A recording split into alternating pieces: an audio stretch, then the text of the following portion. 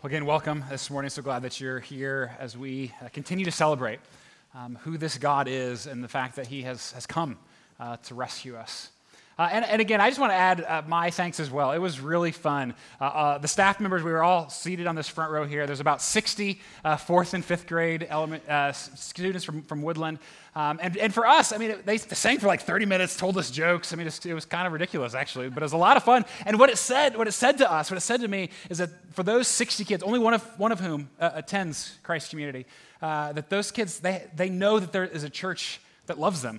And that longs to partner with them and to see them flourish. And so it was crazy, but it was a blast. So thank you for being a church that gives and is generous in those ways. Let me pray for us, and we'll jump in. God, we are so grateful that you speak to us. God, that you speak through your word, these things written down so long ago for us. As well, God, you speak to us through your Son who has come to rescue us. And so, God, I pray that as we enter into this story, I pray that it wouldn't just be another cute Christmas whatever, but that it'd be life-changing. That we would find ourselves in this story, that you would convict us and challenge us, as well as encourage us and give us hope in who you are and what you are doing with your world. So we trust you, Lord Jesus, we pray. Amen. Well, I think we probably all would recognize that it at least seems that there are a whole lot of Christians who just enjoy being angry, right? I mean, you know what I'm talking about. Like, I mean, I kind of hate to bring it up a little bit because I know some of you are probably going to even be mad at me for this. But the whole earlier this season, like the Starbucks cup thing, really? Let's watch. Folks, we're just past Halloween, which means we're about to enter the magical season of getting angry that there's not enough talk about Christmas. Jim? Starbucks is stirring up controversy over its plain red cups for the holiday season. Some evangelical Christians are very upset that the coffee giant is doing away with symbols of the season like the snowflakes, the snowmen, and the other kind of ornaments. Yes, they got rid of the Christian religious symbols like snowflakes and snowmen. I think we all remember the story of when baby Jesus was visited by the three wise Frosties. And I can see why people might be all frothed up about this. Now Starbucks is completely devoid of any trace of the holiday besides the Christmas tree ornaments, advent calendars, CDs of Christmas music, Christmas-themed gift cards, Christmas cookies, and giant displays of their Christmas blend coffee. So seriously, what is it about us that rarely gets mad at the right things, like a world in which there is real injustice everywhere, and yet somehow seems to get mad at missing snowflakes? Really? I mean, I saw one Facebook comment, Facebook, it's a bad place to look when this kind of thing happens. But it just caught me off guard because it literally compared Starbucks with ISIS. As if the removal of a few snowflakes with delicious coffee, I might add, is anything like terrorism. And if it's not, Starbucks and their Jesusless cups, it's another store who refuses to say Merry Christmas. And meanwhile, there are Christians in the world who are really persecuted, like actually marginalized, who have their rights taken from them, who are imprisoned and even murdered today all across the globe because they follow Jesus. And even though our experience couldn't be more different, and we need to recognize that, right, as a people. Even so, this points to a controversy or the reason. There's a reason why this day is so controversial. Christmas. In fact, it shouldn't surprise any of us if people reject Christmas. In fact, if anything should surprise us, it's that so many people celebrate any version of it whatsoever. Because at its core, like in its origins, this day, this holiday, I mean, Christmas is the most divisive day there could possibly be, really. I mean, we think of it as a day that, like, brings people together. And for us culturally, that's true essentially, but at its origins, it's a day that tore people apart. Jesus is a polarizing figure, and that began on day one and has continued for the last 2,000 years. You see, Christmas is either the best day or the worst day. There's no middle ground, no like halfways or in-betweensies, right? I know that sounds extreme, but it's either the best or the worst. And by Christmas, let me be clear, right? I don't mean by Christmas all the food and the family and the presents. And I mean, I love all those things. Who doesn't, right? But that's not what I mean when I say Christmas. By Christmas, I mean the day that God was born on planet Earth. The day he came to save us from our sins. And depending on how we receive that news makes it either the best day or the worst. And we see that this morning in one of the most familiar Christmas stories. It's in Matthew chapter 2, if you want to follow along in your Bibles or on your phone. We'll also have it on the screen here for us. It's not the story of, the three wise Frosties, right? Imagine that in a desert, right? It's these three wise men they're often referred to, or magi. And probably just about every person in this room, you've got a nativity scene probably somewhere in your house. Most of us, if not all, right? Probably several of them. No nativity scene is complete without a few wise men, right? It's one of the most familiar stories. And yet I think few of us knows what it really is about. There's a stark contrast that Matthew is trying to communicate here that we often miss. And only Matthew records this story. The other gospel writers don't. And he does so for this reason. He wants us to see that the arrival of Jesus, it's either the best day or the worst. And even 2,000 years later, we have to decide which one it's going to be.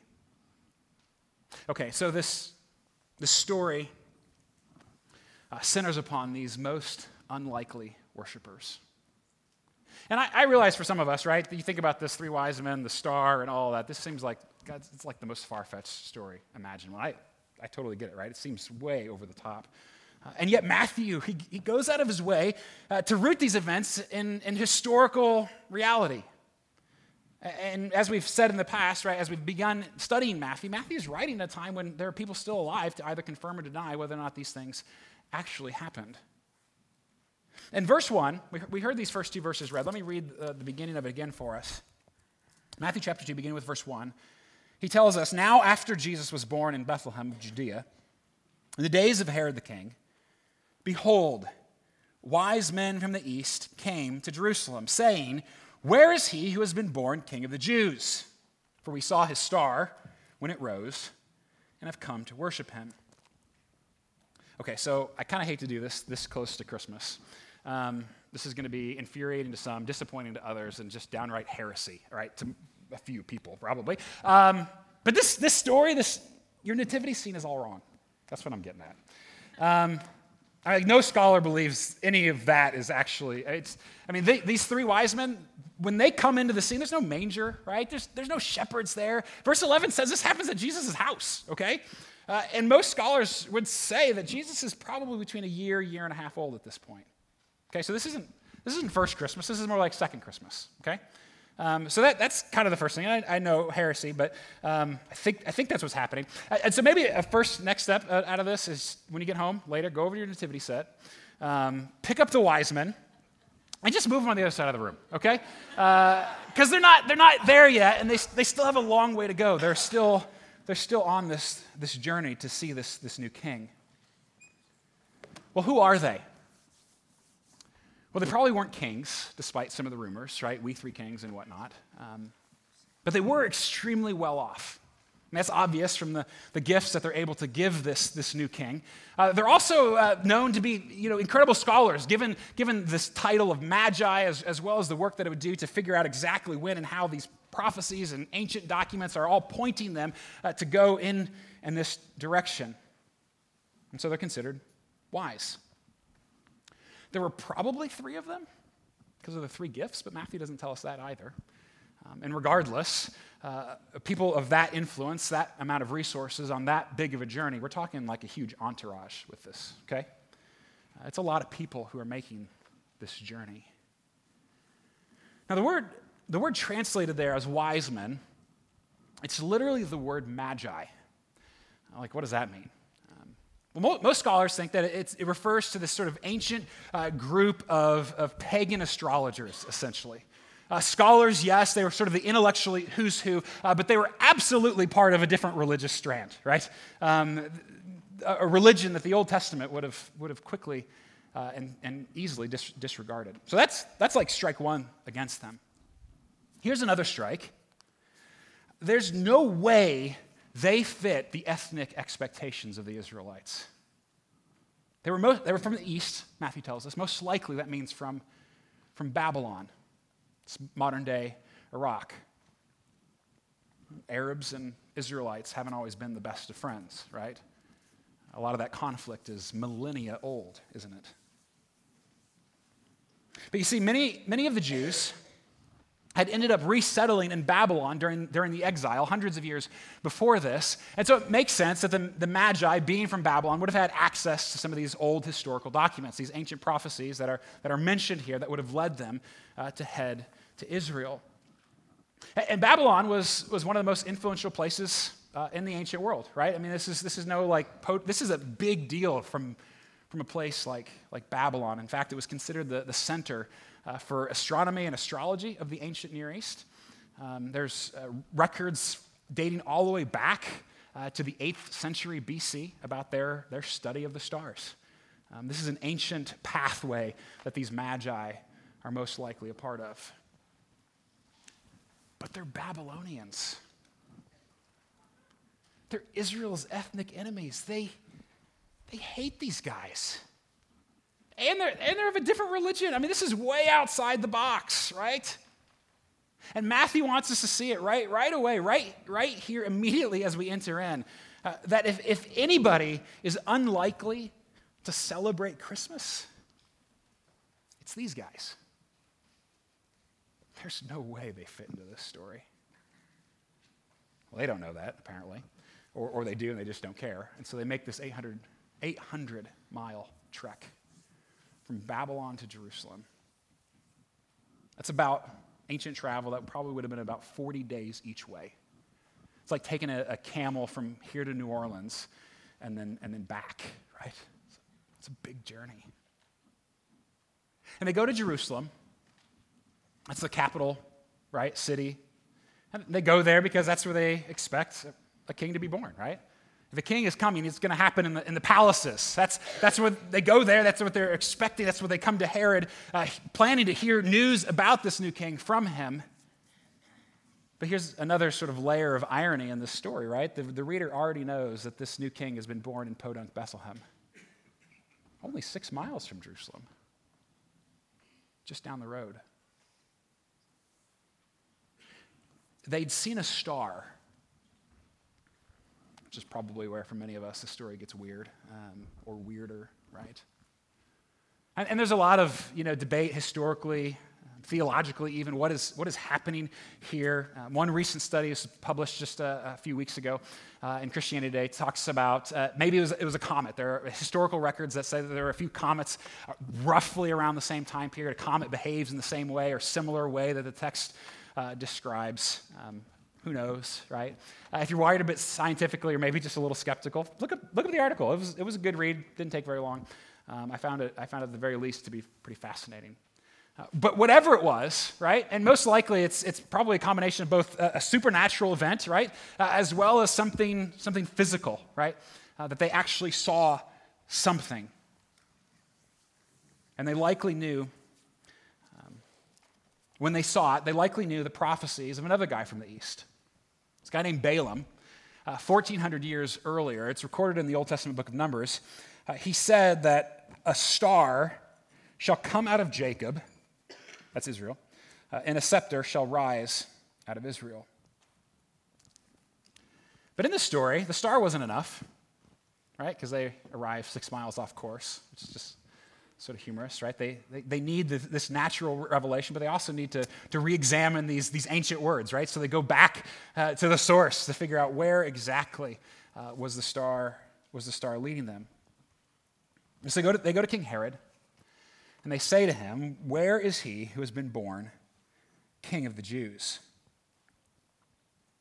And Herod, here's an image of Herod, good-looking guy, right? It's quite a beard. Herod, of course, is just thrilled to find out that there's another king of the Jews. Hey, wait a second, that's my title. And all of a sudden, he's starting to squirm a little bit. And what's interesting here, Herod is an Israelite, okay, but he's been appointed by the Romans to rule over Judea. Essentially, he's like their puppet king, right? And he is good at it. Matthew doesn't tell us a lot about Herod, but any history book will tell you that, Herod was a political guru, right? He ruled that ancient part of the world, and he ruled it pretty ruthlessly. It's kind of like, House of Cards times 10, right? This guy, his ability to manipulate and to maintain power, to squelch any sort of opposition, it's unbelievable. He was wealthy as well.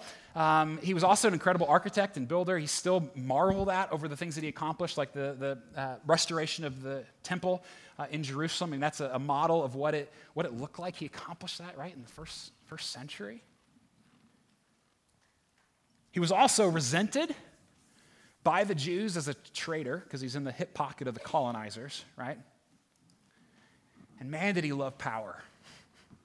So much so that he murders his favorite wife, as well as two of his sons, at least two of his sons, and several other relatives also, all for sort of overstepping their place. Late in life, which is where our story takes place, historians tell us that he was likely ravaged by some kind of disease. Don't really know what it was, but every record would state that it pushed him into a further sense of paranoia, ruthlessness, cruelty, fits of rage, you name it. So much so that he actually arranged to have hundreds of Jewish leaders executed on the day that he would die, just to make sure somebody would cry at his funeral. That's King Herod. And again, Matthew doesn't tell us all that because Matthew's writing to people who knew all that intimately. They'd seen it, they'd experienced, they knew who Herod was.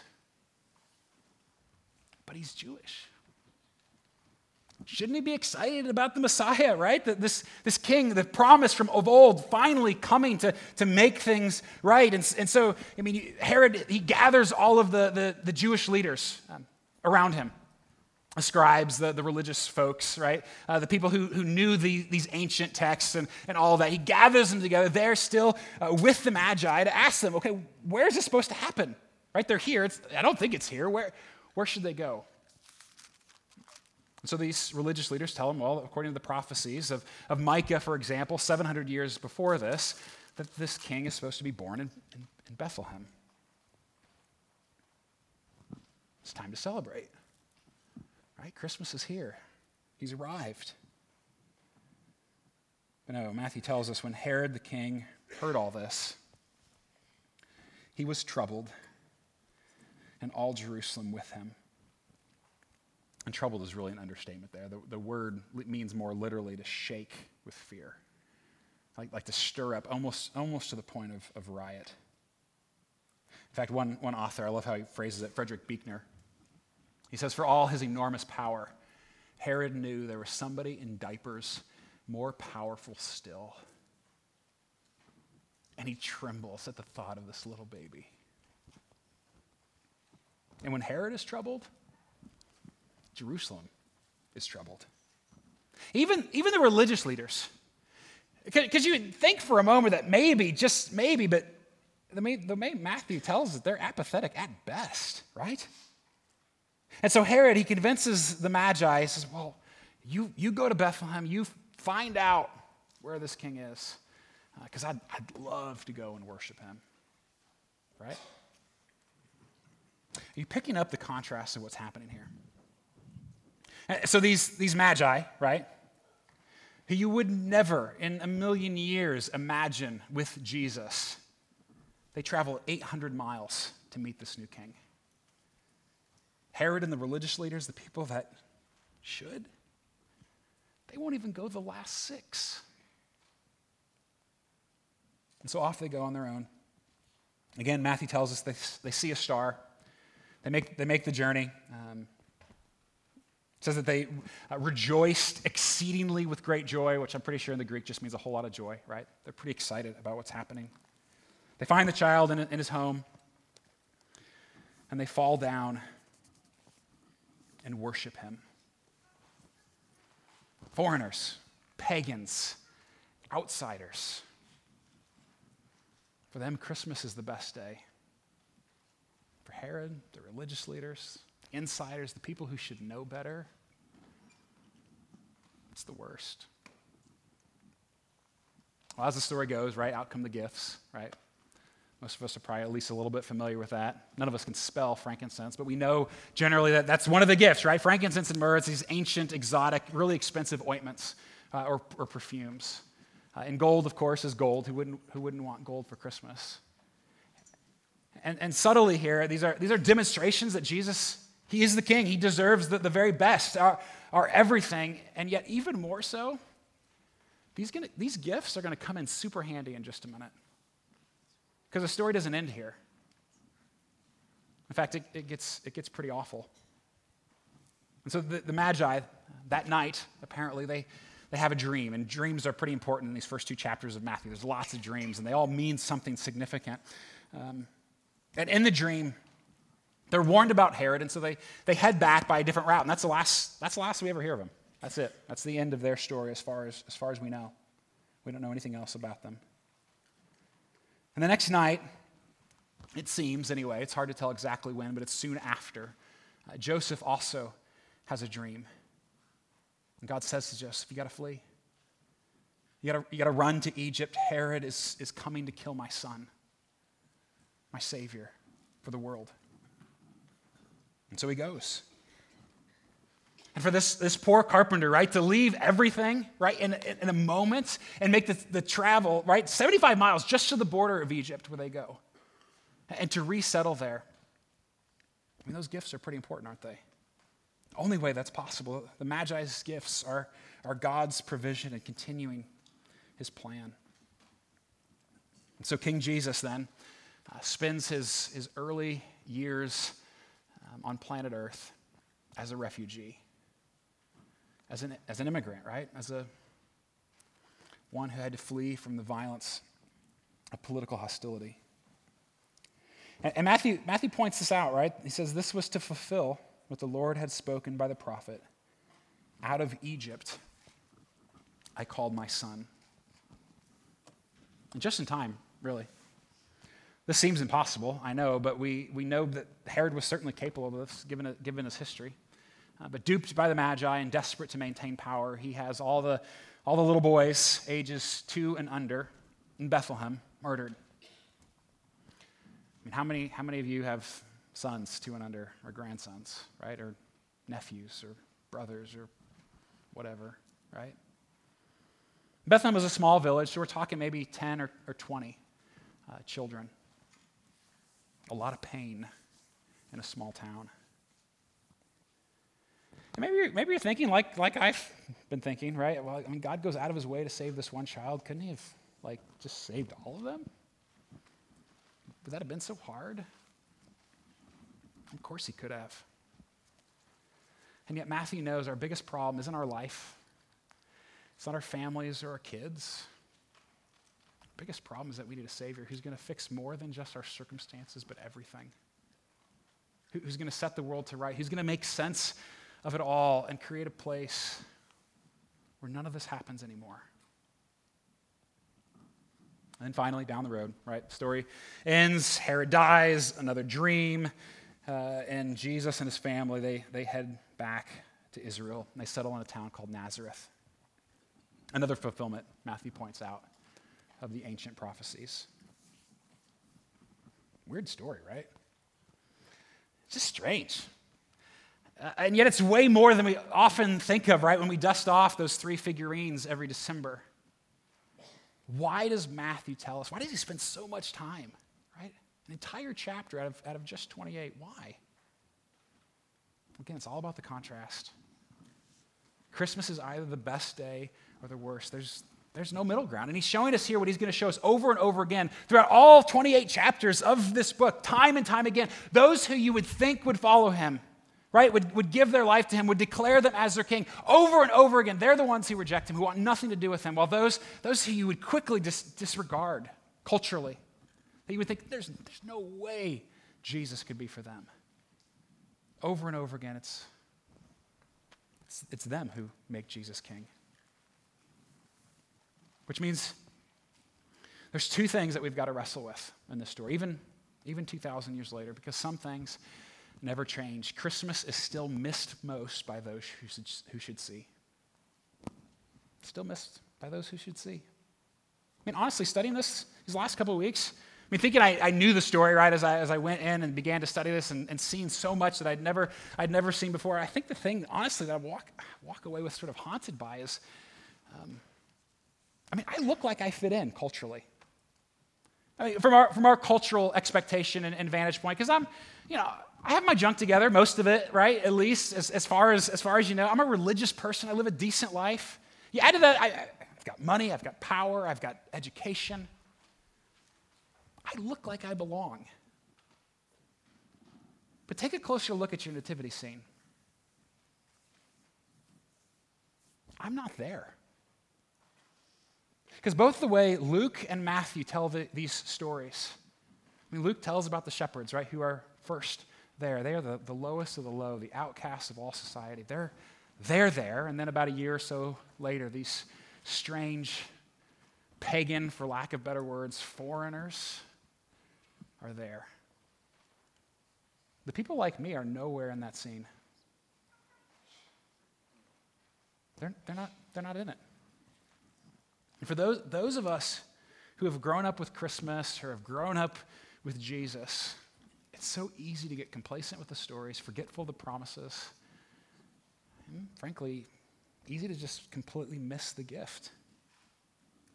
We lose sight of what it's all for. I mean, just like the religious people in this story. I mean, if God has really come and if salvation is really real, then everything changes.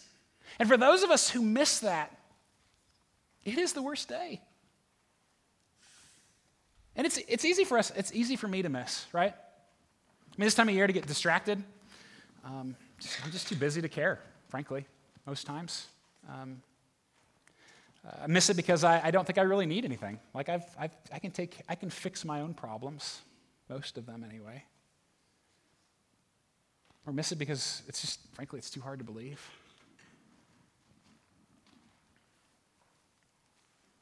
But mostly we miss it because we don't think we actually need a Savior.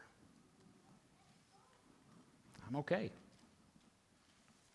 It's we who think we see who are often blindest of all. And to miss this is to miss everything. It makes it the worst day. And I know that probably sounds extreme to you, but Christmas, if anything, it reminds us, it shows us how messed up we really are. I mean, the fact that this was the only way God could save us. He himself had to enter into his own story, had to die on a cross brutally in our place to offer us forgiveness and hope. I mean, Christmas tells us that my attempts to fix myself, to maintain control, to carve out my own sense of happiness, none of it's working. And if we miss this, we miss everything. I mean, for Herod and the religious leaders, they want nothing to do with Jesus. I don't want that to be me. And if any of this describes you, if you feel any of that this season in particular, maybe for one, just slow down, right? Like take a deep breath. Just stop for a moment and remember what all of this other stuff is really for. Focus in on the center. Talk to others about it. Your family, friends, people close in your life, and probably most of all, for all of us, just actually admit that you need saving. That you can't do it on your own. That this world is so broken, and that's the obvious part, but that I'm so broken that I need someone outside of myself to come in and rescue me. Don't miss it. Second, it's kind of the flip side of this. Because while Christmas is missed most by those who should see, it also belongs most to the unlikely. And so maybe here's a simple exercise. Again, assuming most of you have a set of magi, right, a nativity scene somewhere in your house. And if you don't, maybe just use your imagination. But if you have one, this afternoon, walk over to it, pick up the three wise men. Seriously. And just look at them. Really look at them. And imagine every person you don't think could possibly end up following this king. Maybe it's a sibling or a friend, a coworker, right? And you're just like, man, they are too far gone for Jesus. Maybe it's an entire group of people, a particular lifestyle or political bent. Maybe it's people from a certain religious background and we just quickly disregard, or an ideology like, it's not for them. Maybe it's people who aren't from around here. Maybe those from a place like Babylon, right? Whoever you think couldn't make it in. And honestly, for some of you, maybe you see yourself if you do this. Right? Because you see your pile of regrets and the shame that you have and think, this just isn't for me. Maybe it's your mountain of doubts. You're like, there's no way this story could possibly be for me. Whoever you don't think could make it in, or wouldn't want to make it in, or if you're honest, that like you would just really prefer not to see there. If you're honest. The story of the Magi shows us that's exactly who Jesus comes for. These unlikely Arabs were some of the very first to come to Christ. Christmas really is for everyone. And even think about what God is doing across the world, right? The global Christianity is shifting in its focus and influence, and for a lot of different reasons, and in particular in places like South America and in places like Africa, and even just for us here for a moment to recognize that the way it's all working, those of us here who are white, it's okay to be white, right? Okay, but we're going to be the minority in the new creation. Are you okay with that? And not just okay, but do we celebrate that people from every tribe and tongue and nation, that all kinds of people will end up encountering this King Jesus? We mentioned a few weeks ago. I'm just always so surprised when I remember what God is doing outside of my own 3 feet that I can see, right? But we mentioned a few weeks ago our growing partnership with the Shira Diocese in Rwanda, that we in Olathe are focusing in on what they're doing and partnering with them, hoping to have a couple of us go and visit them sometime early this year. But God is doing incredible things. They serve 323 local congregations throughout that entire region. They have 200 preschools, 52 primary and secondary schools, a health center, 694 savings groups, a mother's union. They have programs to train and equip pastors, to plant new churches, to care for the poor in their community, to work towards reconciliation as they continue to deal with the sins of 20 years ago, right, and the genocide that they've experienced. All of that, proclaiming Jesus throughout the region. And we're going to be a part of that. It's so easy to forget. God is bigger than our own little tiny square. The reality is you don't have to look that far to find the people that we forget, or the ones that we wouldn't expect, or frankly that we just want to keep at arm's distance. You can look in your neighborhood, right? Kids in your school, your workplaces. Do you see the Magi when you look at them? The potential, the hope. What about refugees, for example? Man, that's a heated debate, isn't it? Yes, it is. It is absolutely complex. But we can't miss from the story that Jesus was a refugee, forced from his home. We know that this is a hard thing as a church. We're actually, it's just kind of a save the date. It's in your note sheet. There's more details about it. But February 18th, it's a ways out. We're going to host an evening at our downtown campus, but for all of our campuses, just to ask, how do we respond to what God is doing, whether we feel comfortable with it or not? How are we going to handle it? Not just from a political lens, right? Biblically, what does it mean for us as a community? Put that on your calendar because we need help, right? And we've got several people already lined up who are way smarter at these subjects than I am, who are going to be there to help us as a church figure out what it means. As more and more refugees and immigrants come and are part of our city, how do we love? How do we care? How do we offer them a little picture of who Jesus is? Christmas is for the unlikely. I actually heard a pretty unlikely story this past week. In fact, it was one of those stories that there's no way you'd believe it if it wasn't for like the trust you have with the people who are speaking. You know what I'm talking about? It's definitely one of those stories. It was one of our pastors, Jeanette, she was sharing this story with us. Here's a picture of her and this man, Hussein. And it's his story on the left there, who was communicating this to her. Hussein grew up in Kenya, in an area where, as a Muslim, no churches, no Christians, had never heard of Jesus, never been around anyone who talked about Jesus, none of that. But one afternoon, he took a nap.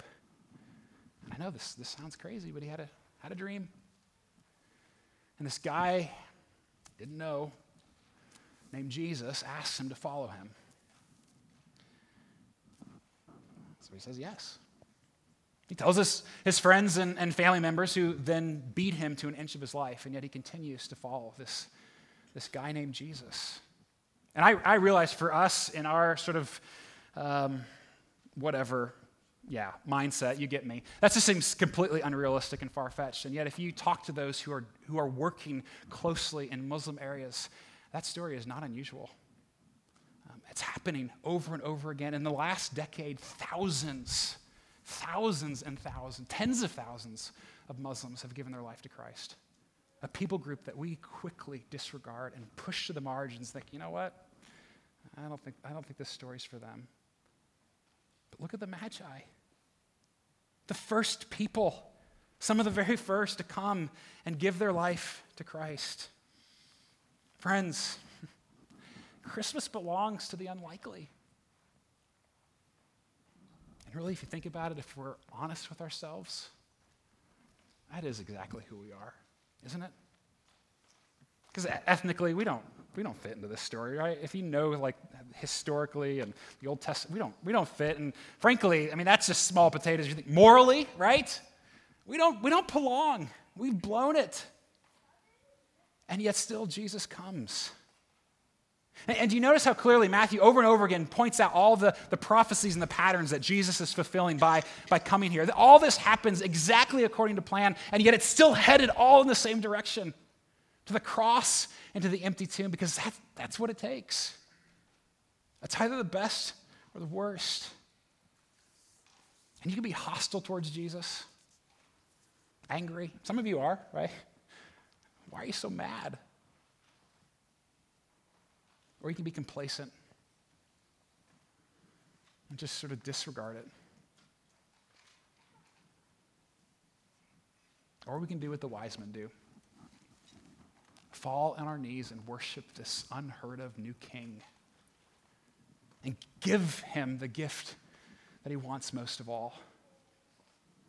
Everything. Let's pray.